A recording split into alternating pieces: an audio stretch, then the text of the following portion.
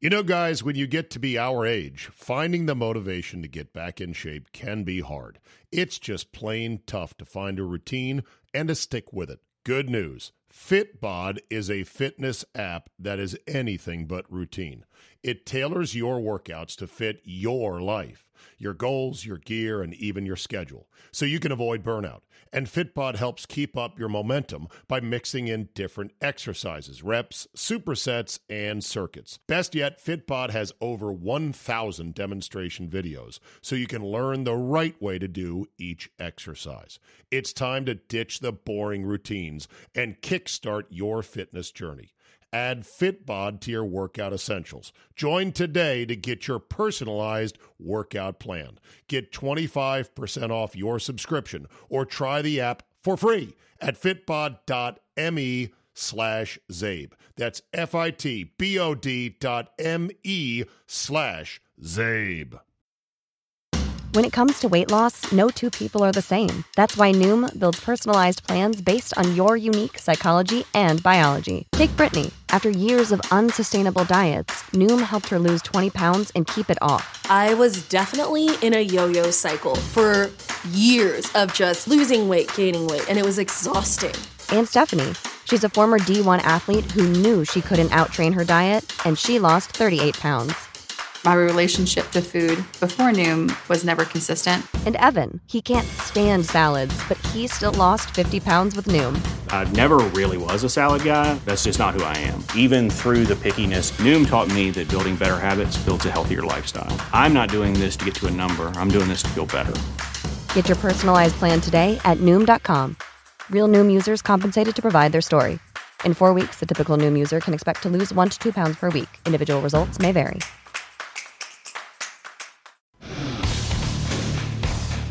Today on the Zabecast, Super Week 2019 is upon us, and the Patriots are going for an insane 6th ring between Brady and Belichick. How much has changed since the start of the dynasty back in New Orleans? A ton. Andy Poland joins me. We'll talk Radio Row and the latest Alex Smith news, plus the Doomsday Prepper's Dream Home. Bonus Zabe is locked and loaded, so buckle up and let's go! Here we go!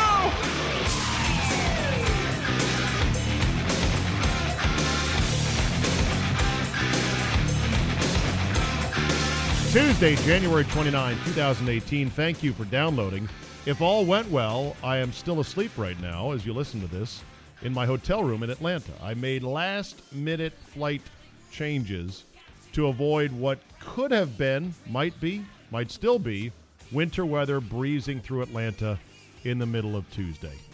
I said I want no part of sitting at Dulles at 9:30 a.m. on Tuesday watching a big board of flights go blink, canceled, blink, canceled, blink, blink, blink, blink, blink, blink, blink, blink, blink.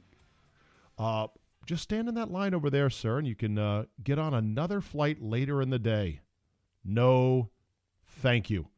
So, with that said, let's get to it today. The Pro Bowl was this weekend. Who watched the Pro Bowl? The NFC pretty much was getting shut out all game long.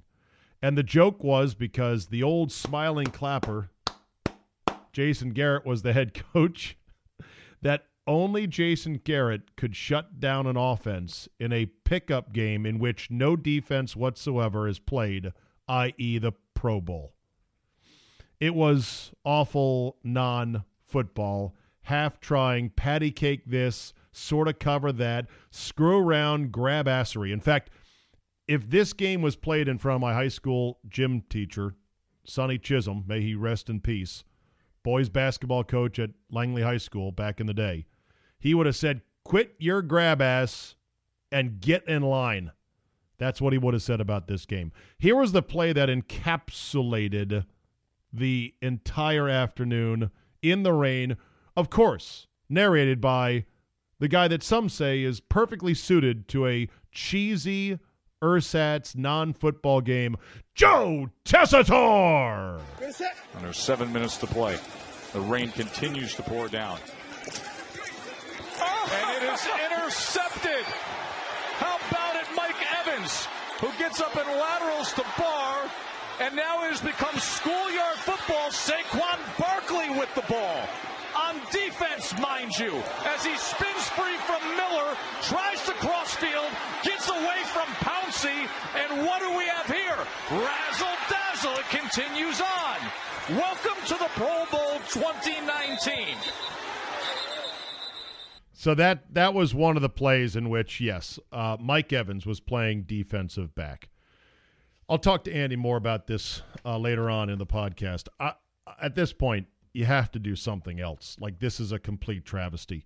I know the players get paid, but it's not that much money. I know they like to take their family to Orlando. The thing about Hawaii was, it was always Hawaii. You were never going to not get Hawaii. And so that was kind of a big thing. Oh, you get a trip to Hawaii with your family. Who's going to turn that down for the Pro Bowl? And the games, if you watch old Pro Bowl clips, looked like football games. I mean, they weren't super high intensity, high tempo, rough and tumble games, but they were football games.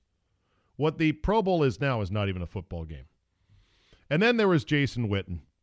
Man, oh man, this guy, he's got the rain cloud just following him, or he's just not very smart.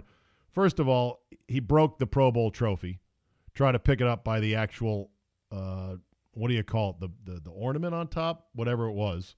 Maybe not his fault. Like, why can't you pick it up by that? Well, because the base is really heavy. Broke the Pro Bowl trophy when he was handing it out. And then, earlier in the game, said something so stupid, you had to hear it to believe it. I don't have it handy, but you can look it up on the internet.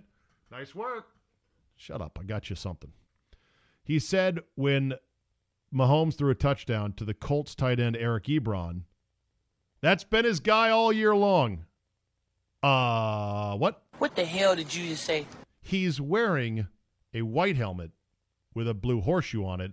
Mahomes is wearing a red helmet with a spearhead on it. They're not what are you talking about? Witten's so dumb, so dense, maybe so CTE-addled. He just thinks, well, there's a pass to a tight end. Okay, that activate cliche. That's been his guy all year long. What on earth was that? A fitting, soggy, awful end to the Monday Night Football crew for 2018/19. So I was watching the replay of NFL Films, sort of the NFL Films recap of the Super Bowl where it all started. Patriots over Rams, 2002, in the wake of 9/11. Don't ask me what number it was, XXX something. 17 years ago in New Orleans. And I'm watching the NFL Films recap, and I was just struck time and time again at all the things that are different about football back then, which is not necessarily remarkable. Hey, El Baldo, things change.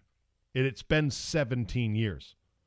I like noticing the things that are so different. First of all, the highlights were in standard definition, cropped in a 4x3 format, and then, letterboxed on the sides. Boo.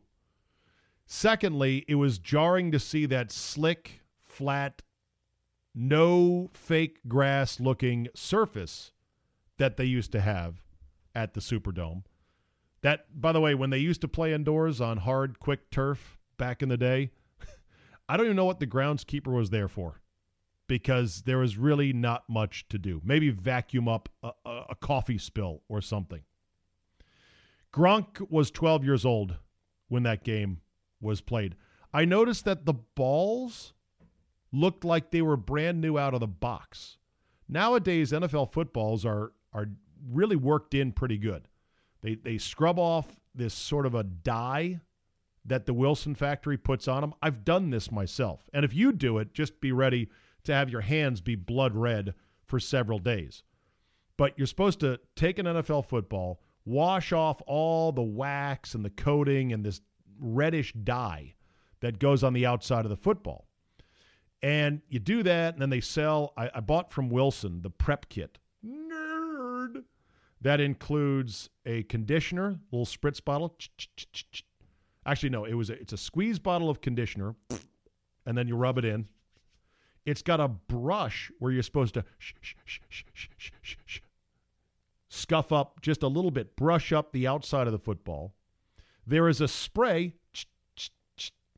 Don't you like my effects, by the way? that's a tack spray, so it's a little tackier. And then there is a bar that looks like a bar of soap that is a tack bar that you then rub the football with. By the time an NFL equipment guy has prepped up a football properly, it looks brown. It looks dark brown. It looks like it's been left out in the rain. That's how dark it looks. And it's got a definite different feel to it. I'm convinced back in 2002, that Super Bowl, they took balls right out of the box and they go, here, go play with them. Also, the shoulder pads were huge. Kurt Warner's shoulder pads, you could have landed helicopters on either shoulder pad. And Pat Summerall was calling the game, along with John Madden. And the most jarring thing was at the end of the game, towards the end of the game, when the Rams had finally rallied to tie the game. And I'm not saying the Patriots were lucky, but they had some things go their way. Number one, Kurt Warner hurt his hand in that game early on and was having a hard time gripping the football with his throwing hand. Finally got it together, and they were able to get going late. Secondly, Mike Martz, the new head coach after Dick Vermeil retired the previous year, was just such a maniac throwing the ball and doing the greatest show on turf shit that he didn't give the ball nearly enough to Marshall Faulk, who was just an unstoppable back in the day. Great pass-catching back, yes, but also great running it. Didn't get nearly enough touches in a tight game. And then on top of both of those things, the Rams end up surging to finally tie the game late. And there's a minute and 21 left in the game. And the Patriots get the ball back at their own 17. And on television, I definitely remember it when he said it, and I heard it again. John Madden said that the Patriots should just play for overtime. Are you kidding me? Why? They came into the game as a 14-point underdog. A minute 21, the game is tied. You just need a field goal indoors. You're going to play for a tie? Not only did John Madden say that, but as I'm watching the NFL Films recap, they dub in the radio call. And I think it was the radio call of the Patriots. I'm not sure. But one of the two radio calls, it might have been a national radio call, someone suggested, oh yeah, they should definitely just play for the tie right now. It was so jarring because in today's day and age in which strategy and tactics and aggressiveness have evolved tremendously, that would be unthinkable. A minute and 21 seconds to go. All you have to do is get to about the 35-yard line to have a shot. The game winner, by the way, by Vinatieri was 48, I want to say, and it cleared easily. It was probably good from 55. But that was just the thinking back then, and nobody really disputed it. And that overtime back then was true sudden death. Coin flip, blink. Okay, you get the ball, field goal wins, good luck. Play for overtime. The other thing, and I had to rewind the NFL Films recap of this, that blew my mind, is that neither team had any timeouts left. Wow. What terrible timeout management back in 2002. To think that would happen today, I can't believe it. I don't believe it. I don't believe it will happen. Think if the Patriots had employed modern tactical thinking, which is second half timeouts are gold. They are used for 40 extra seconds of gameplay when needed and nothing else, not to avoid 5-yard delay of games, not to talk about what are we going to run on fourth down. They're used for 40 extra seconds when you need that 40 extra seconds more than air itself. If the Patriots if the Rams had all three timeouts, then when the minute 21 to go and the Patriots backed up at their own 17, guess what? This is kind of a snug suit I'm wearing. I feel kind of tight right now because we know they have three timeouts. We're going to run play number 1, timeout, play number 2, timeout, play number 3, timeout. If we're conservative and run the ball every time, that's 6 seconds, 5 seconds, 8 seconds, maybe. Let's see, they still got a minute left. Oh, shit. Then you say, well, we got to throw on one of those downs. Well, throwing's dangerous. As one football coach once said, when you go back to pass, only one good thing can happen, 3 bad things can happen. Would have been interesting. Neither team any timeouts left. With a minute 21 to go, and both on TV and on radio, people were suggesting, hey, you know what? Let's just play for overtime. You did good, Patriots. You weren't supposed to be in this game. It's tied. Let's go to overtime. Let's let a coin flip decide your fate. Luckily, if you're a Pats fan, Belichick and Brady had other intentions. Next thing you know, we are on their 9th visit since that date in 2002. More on that Super Bowl with Andy when he comes up in just a minute. Couple non-sports items for you. Dateline Chicago, give me your coat or your life. Chicago police are reporting gunpoint robberies targeting people wearing pricey Canada Goose jackets. Canada Goose? Shouldn't it be Canadian Goose? Either way, these jackets retail from $500 to $1,200, and they carry a recognizable patch on the coat's left arm that says Canada Goose Arctic Program. The jackets have been seen on a number of celebrities, including rapper Drake and model Kate Upton. Over the past 2 weeks, police say there's been a spate of thefts in which people wearing them have been targeted, forced to give them up, and left out in the cold to just survive as best they can. Police say 2 men jumped from a Mercedes, showed a gun, and punched a 54-year-old man before forcibly taking his coat and wallet. Wow. Of course, it brings up the greatest coat-related soundbite in pop culture history. Costanza. Gore-Tex. Hey, is it cold out? Really cold. Scary cold? I don't know. What's your definition of scary cold?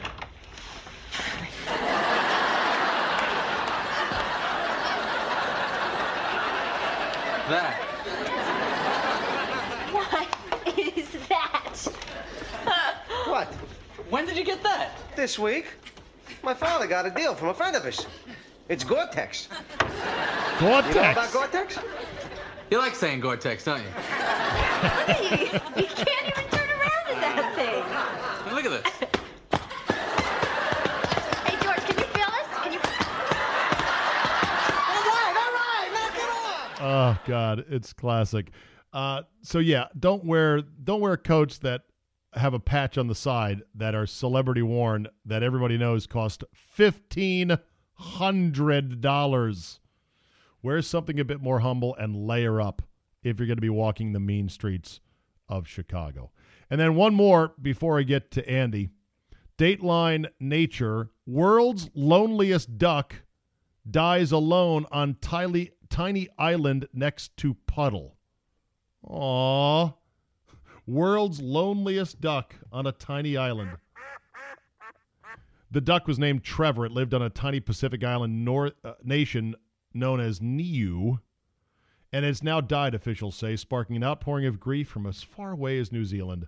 The celebrity mallard found fame last year after visiting journalists from New Zealand discovered that his makeshift home near a puddle was used for directions on the tiny island.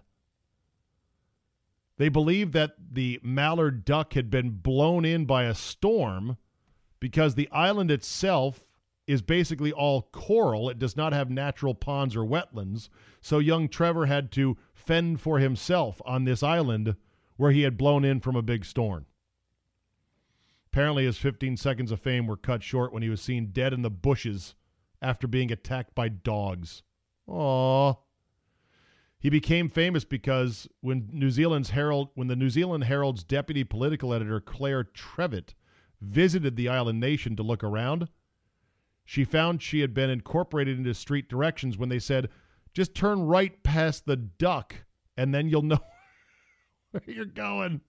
Yeah, how do you get to the town hall on this island? Oh, yeah, just go down here, this pathway, and then take a right at the duck. Well, the duck ain't no more.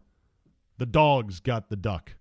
Rest in peace, Trevor, the world's loneliest duck, next to a sad puddle on a tiny island. Let's talk to Andy Pollin, see what he's up to today. Good. How's everything? Everything is wonderful, thank you. Good. Let me get Andy. Okay, cool. David! Although, hey. I was going to do a segment with your wife first. Is that all right? You want her back? Yeah, let me get her take on the Terps. Put her on the phone real quick. All right, hold on. Okay. Arlene, pick up again. Zabe wants your take on the Terps. Arlene Pollin, everybody. Huge Terps fan. Arlene, how are the Terps doing in your mind? Well, I I think they were doing okay. I wasn't extremely excited. I was okay, hoping that they would improve because the meat of their schedule was coming up. They were going to play Michigan State and Michigan and Purdue again. But that loss on Saturday, I mean, the only way I can describe it is embarrassing. Just completely and totally embarrassing. You cannot lose. You can't lose to Illinois. You can't lose. And it was a stupid game you farmed out to New York City as well. You know, that to me bothers me. Well, the point is, I actually went to the University of Maryland, and there are a huge number of kids from New York, Connecticut, New Jersey, and I get it. But the alum that wasted their money to go see that game and the students who were thinking, yeah, you know what? I'm thinking about going to Maryland. Let's see how they play. I mean, I can't even imagine what they must have been like, you know what? I think I'm going to rethink this. Yeah. Maybe I'll go to Rutgers. Maybe I'll go to Penn State. Maybe I'll go to UConn. I mean, that was ridiculous. All right. Arlene, good to talk to you, dear. Thank you. Okay. Bye. There you go. That's Arlene Poland, everybody. Andy Poland now joins us on the Zabecast. So was Arlene cussing at the TV on Saturday? Well, you know, it's funny. She was at the mall with Samantha. And so I came home from work, and I saw the second half, and I thought, this isn't good. And she came home shortly after the game was over and said, thank God I missed that. Well, there you go. Speaking of thank God I missed that, are you going to say that about a week on card tables at Radio Row in Atlanta? Yeah, you know, part of me wants to be there. I haven't been there in a few years, but once you're there for about 3 days and you see the blue curtain for the 900,000th time, you say, what am I doing here again? Are you going? Yes. In fact, as people listen to this, I will hopefully be already snuggled into my bed at the hotel near the airport because I changed my flight to get out early because there's weather coming through Atlanta tomorrow morning or today, Tuesday morning, when I was supposed to land. And I don't want to deal with any of that. You know how when they cancel flights through Atlanta, they just wipe out a whole board of flights and go, yeah, we're working on it. Yeah. I mean, it's a good thing they got the shutdown taken care of. Would have been worse with all the air traffic controllers out. Yeah, exactly. So what do you think is different after all these years of so-called Radio Row at the Super Bowl? Better, worse? And do you feel like I feel like, that the whole steam of it, the balloon is really starting to lose air quickly? Yeah, I was at the first one, really, which was at the Media Hotel in 1988 when the Redskins played the Broncos. I was working for WFAN. And Radio Row then consisted of WFAN and WNBC, where Dave Sims was doing a show. Not that long after the two combined, and that was kind of the end of Dave Sims there, and the rest is history. In the early 90s, I remember going, and it wasn't like it is now in that somebody like Jerry Jones would walk into the area where Radio Row was, really? And it would be like a school of piranhas to try and grab them over to your table. It wasn't organized. Somewhere along the line in the 90s, everybody got hooked up with a product or a sponsor. And so it's a thing now where you have guys who have X number of athletes signed to X number of products, and you have to make like deals. So if you want a high roller guy or a big name guy, you have to take one of their lesser lights, on your show. Right. and right, because there's a whole different thing. And the shameless whoring for these products, I think I think it turns off listeners more than we ever appreciate. Yeah, the only reason it keeps going is apparently sponsors are buying it, and radio stations say, we got to send our people because they're sponsoring us on Radio Row. But I've told program directors in the past, just send a producer there and have them bring people over to the table, and we'll interview them from the studio. Yeah, but, a nice little setup with a mic and a Skype window that shows the talent back home so you can at least see them. That's all you need right there. But, Andy, I've got a week of dinners reimbursed and hotel lounging about. Don't take that away from me. I'm actually going to the game on Sunday. Oh, you are? Second straight year, and it's not as good as watching it at home. There's no question about it. But because I was able to use the station pass, I sort of took that Carpe Diem attitude of, you know what, this could be the last time, so I might as well take advantage of it. Yeah, the last one I went to was the one in Houston in 2003. It was the Patriots in Carolina, and that was the wardrobe malfunction, which I missed because I had to get over to the ESPN tent where I was going to do the post-game show with Mark May.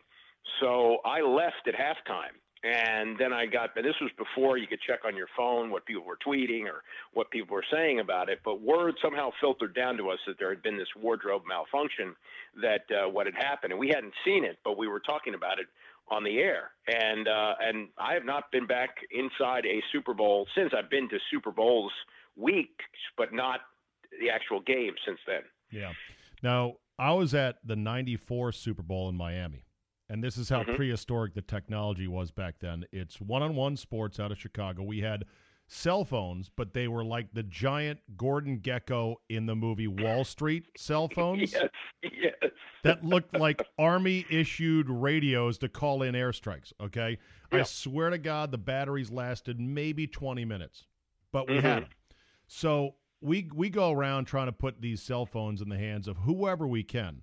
And the access was a lot greater back then. So we had more success at it as young producers and update hosts and whatever. One night, though, my senior producer, Mark Jenskow, for One-on-One Sports Radio, and I go out to a restaurant where he has heard Jimmy Johnson likes to go. And he finds out as we get there, there's Jimmy Johnson. He goes up to Jimmy Johnson at this restaurant in Miami where he's having dinner with his buddy Dave Wanstad. And he somehow schmoozes Jimmy Johnson when he's done with his main course to step out into the lobby to get on a payphone to do an interview with Ted Green, who used to be the host at One-on-One Sports. I was flabbergasted. I said, that is the greatest guest booking I've ever known. And that's the kind of hustle we had back then. Nowadays, there's none of that. It's all layered. It's all controlled. It's all contrived. Yeah, but you can, if example like that, you could now slap a cell phone in Jimmy Johnson's hand and say, you're on right now with Ted Green. Go ahead. You could do that. And Ted Green was such an asshole and had no appreciation. Was he? Oh, I have stories, Andy, that you wouldn't believe. Because here's how I know him. I know him from being a regular with Roy Firestone in the mid-'80s. Remember the Roy Firestone show on ESPN? Because he covered the Lakers. He covered the Lakers for the LA Times, but he was fired for that because he was filing game stories from his house. When he came to Chicago to do this radio show, and he was like the big talent they had secured in 1994, he acted like the world revolved around him, an ego beyond measure.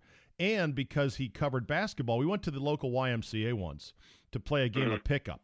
And Ted was throwing these impossibly hard screens, elbows, calling foul. He was yelling out plays like NBA plays. Two down, rotate. Backside screen. Being a complete douchebag. And we were all just like, who is this guy? Well, but anyway, I had a similar thing with Skip Bayless in a pickup game in Dallas many years ago where I was on a team with Tim Kirchin who was roasting his butt, and he couldn't have been a bigger jerk about it. Oh, my God, hold on. I was the one who was taking the ball on the check, and I was basically passing to Kirchin so he could blow by him. Yeah. Say, hold on that check. Hold up. Wait a second. I'm not ready. Nowadays, all the so-called big media stars, of which Skip Bayless is one, of which Rich Eisen is one, and Dan Patrick is one, they all have these incredible television setups where they port their radio show. Their radio shows are TV shows that get distributed via radio, and it's an interesting setup, but they all have their own studios in hotels, at the Turner headquarters. Like, they're not amongst us rabble anymore.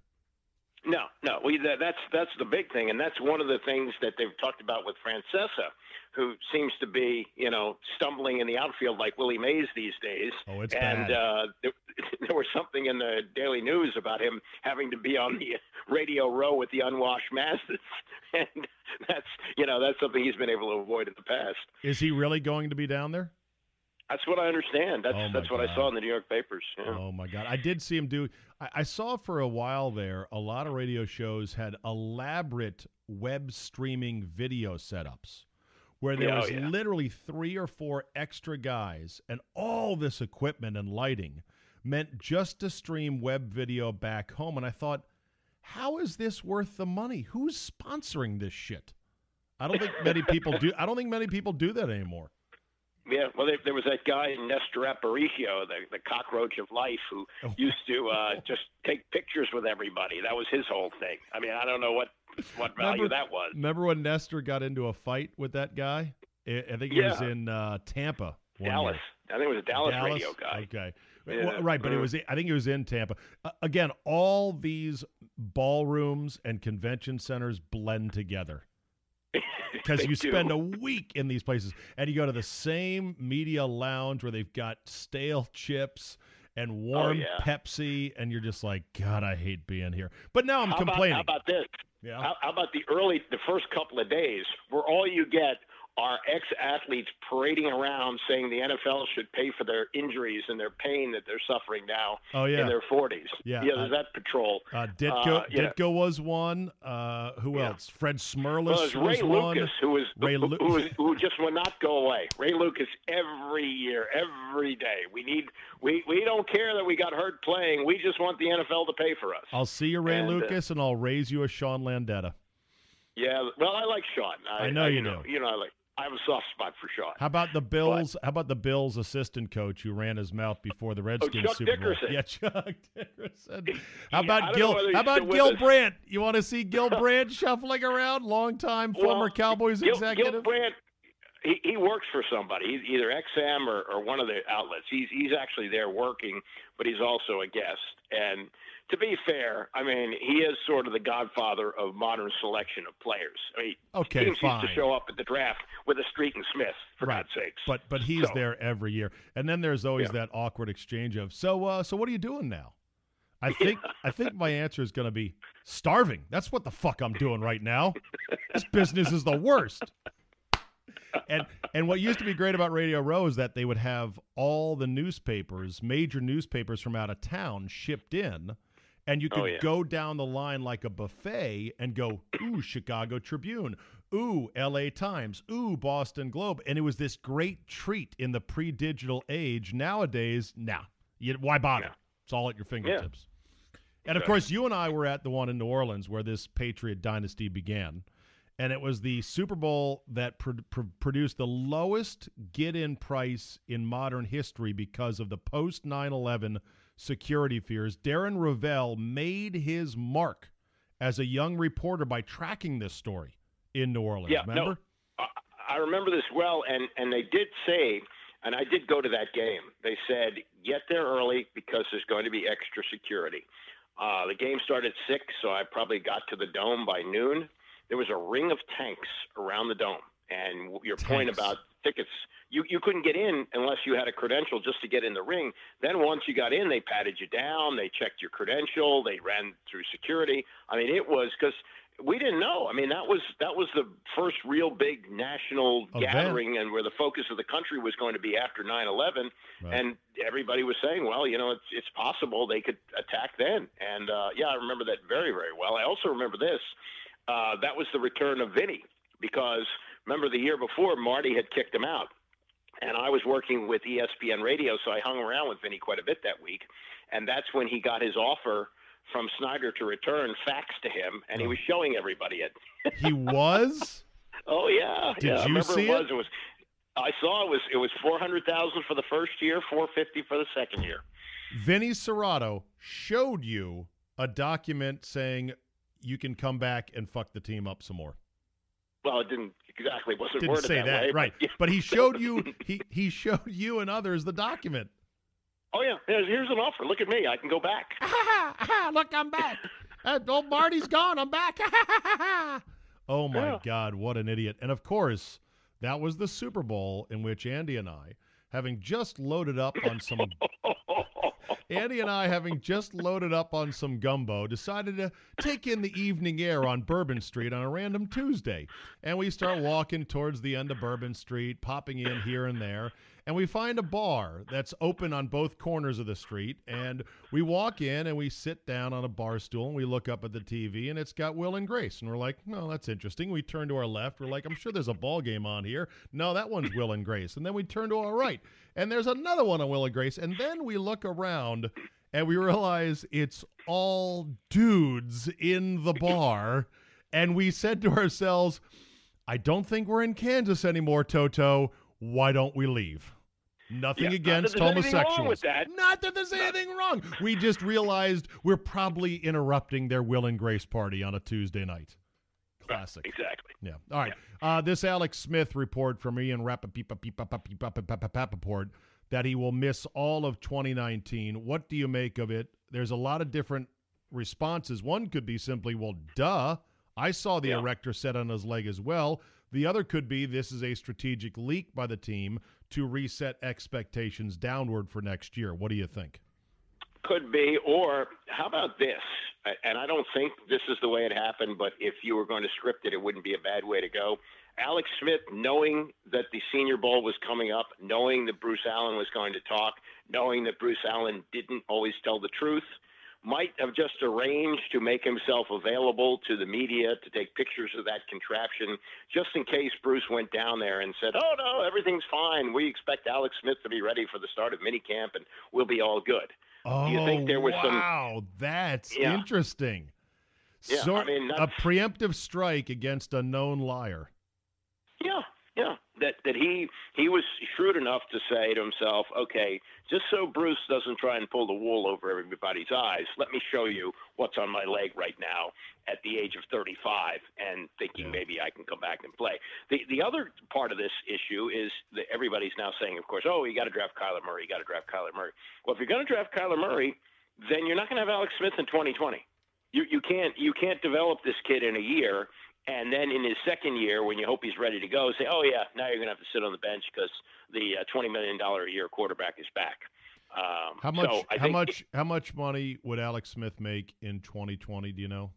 $27 million? I think he's due – I think over the next 2 years he's due a total of $55 million, however that breaks down. And how old will Alex Smith be in 2020? 36. How many 36-year-old quarterbacks coming off a broken leg that caused him to miss an entire season come back and pick up where they left off statistically? Have you ever heard of in your life, Andy Pollin? Well, I mean, Joe Theismann wanted to, but he couldn't because his leg grew back crooked. So I don't think there's anybody that I can think of at the moment. So do you think this is going to get ugly between Smith and the Redskins over his money? Because Bruce Allen has been known to viciously claw back money from guys that owe bonus money. I don't know how he's going to do it. Do you? Well, let Dirty Trick Segretti get going on this and figure out a way. Well, smoke him out, wait him out, freeze him out, pressure him out. I don't know. Make him say, are you working out to come back next year? Are you working out to come back next year? I don't know how it would happen. I just wouldn't put anything past Bruce Allen. Yeah, no, they painted themselves into the worst case scenario happened to them. The one thing that couldn't happen happened. You got 9.5 games out of a quarterback who you guaranteed $71 million to. And part of me says this one we didn't deserve. The other part of me says, oh no, this is the gods punishing us for an otherwise bad idea. I don't know which way. Well, it goes back to what you could have done. You could have had Kirk Cousins for what he asked for, $19 million a year, which would have put him right in the middle of the pack. And as far as I know, Kirk Cousins in his entire career, which started in 2012, has never missed a snap because of injury. Yeah. You could have had him. Did I get you on record last week, or did Bruce speak after you about the "we're close" comments? Oh, no, that was I think we talked before that. I think didn't he talk like Tuesday or Wednesday of last week? So what'd you make of "we're close"? Well, if you go 9-7 and you win a playoff game, maybe if you're Dallas, you can say that. But if you're 7-9, you're nowhere. You're not anywhere close. Kansas City's close. Kansas City almost made the Super Bowl. New Orleans is close. They almost made the Super Bowl. The Redskins are in the desert. And to say we just need to get over the hump, what is the hump? The hump is to make it as a wild card, to make it as a 8-8 division winner or 9-7 and go out in the first round. That stinks. Nobody wants that. Yeah. You consider that successful? It's a tragedy. Okay, real quick, Pro Bowl. What are we going to do with it at this point? This was the most farcical of all the Pro Bowls yet. I'm ready to kill it, and I'm a guy that doesn't like killing exhibitions. I didn't like it when Major League Baseball got rid of the game at Cooperstown where they dragged two MLB teams to actually come play an exhibition game. I don't like killing other all-star games. I want to preserve as much as I can. This is a disfigured beast that I can't warrant keeping alive any longer. I can't either, but I don't think the players want to kill it because they make money. Did you see the story of how much the winning team gets? No. Each winning player, I think, gets $67,000. Each losing player gets $39,000. Is that a lot? And to while them? that might not, well, I mean, I go back to when the Redskins won the Super Bowl. I know it's ancient history, but in the NFL Films production of their championship, Joe Theismann in the huddle says it's worth $70,000 and a big effing ring. And the $70,000 meant something. And I can't believe that money doesn't mean something to them. Also, the money that goes into the Players Association coffers off the split of the TV revenue and everything else that's involved in that.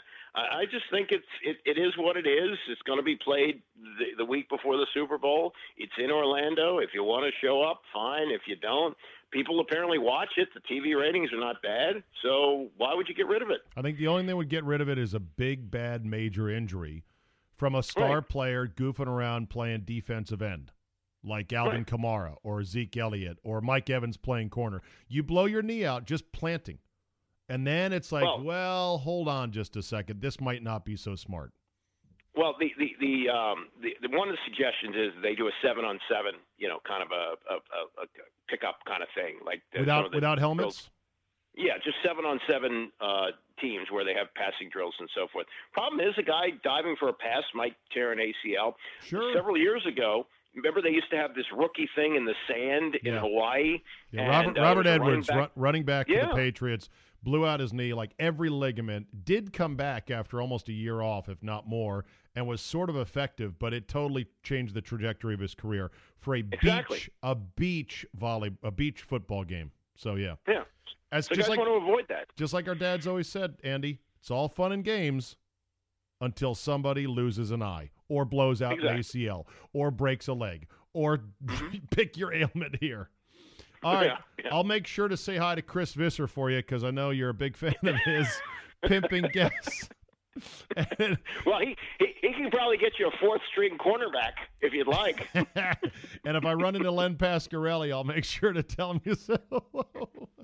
Well, you're the one that had problems with Len Pasquarelli, not me. God. I don't have problems with anybody, man. Live and let live. Andy, good to talk to you. I'll bring you back a souvenir. Sounds good. Thanks, Abe. We'll end on this today. Are you a prepper? Are you bracing for the end of days? Well, if you are, why don't you do it in style by purchasing a doomsday prepper mansion in the middle of the Nevada desert.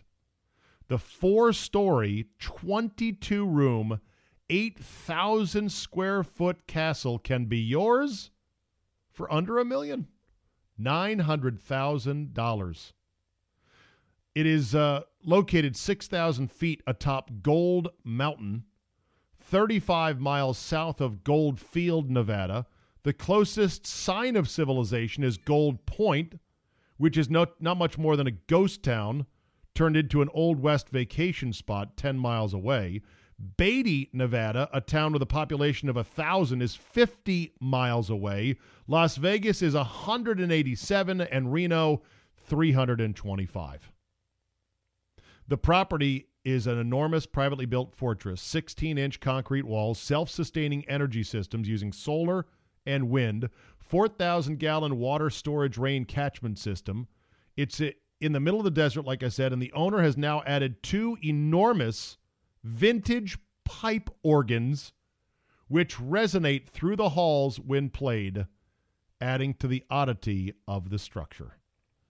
Didn't see any machine gun turrets up there. I'm guessing if you are a true doomsday prepper that wants to survive the apocalypse, you're going to need some machine gun turrets on top of there to defend people. Because eventually, even in the middle of nowhere, someone's going to go, hey, there's that weirdo out in that castle near Goldstein or Goldman or Goldtown, Nevada. Let's go get him.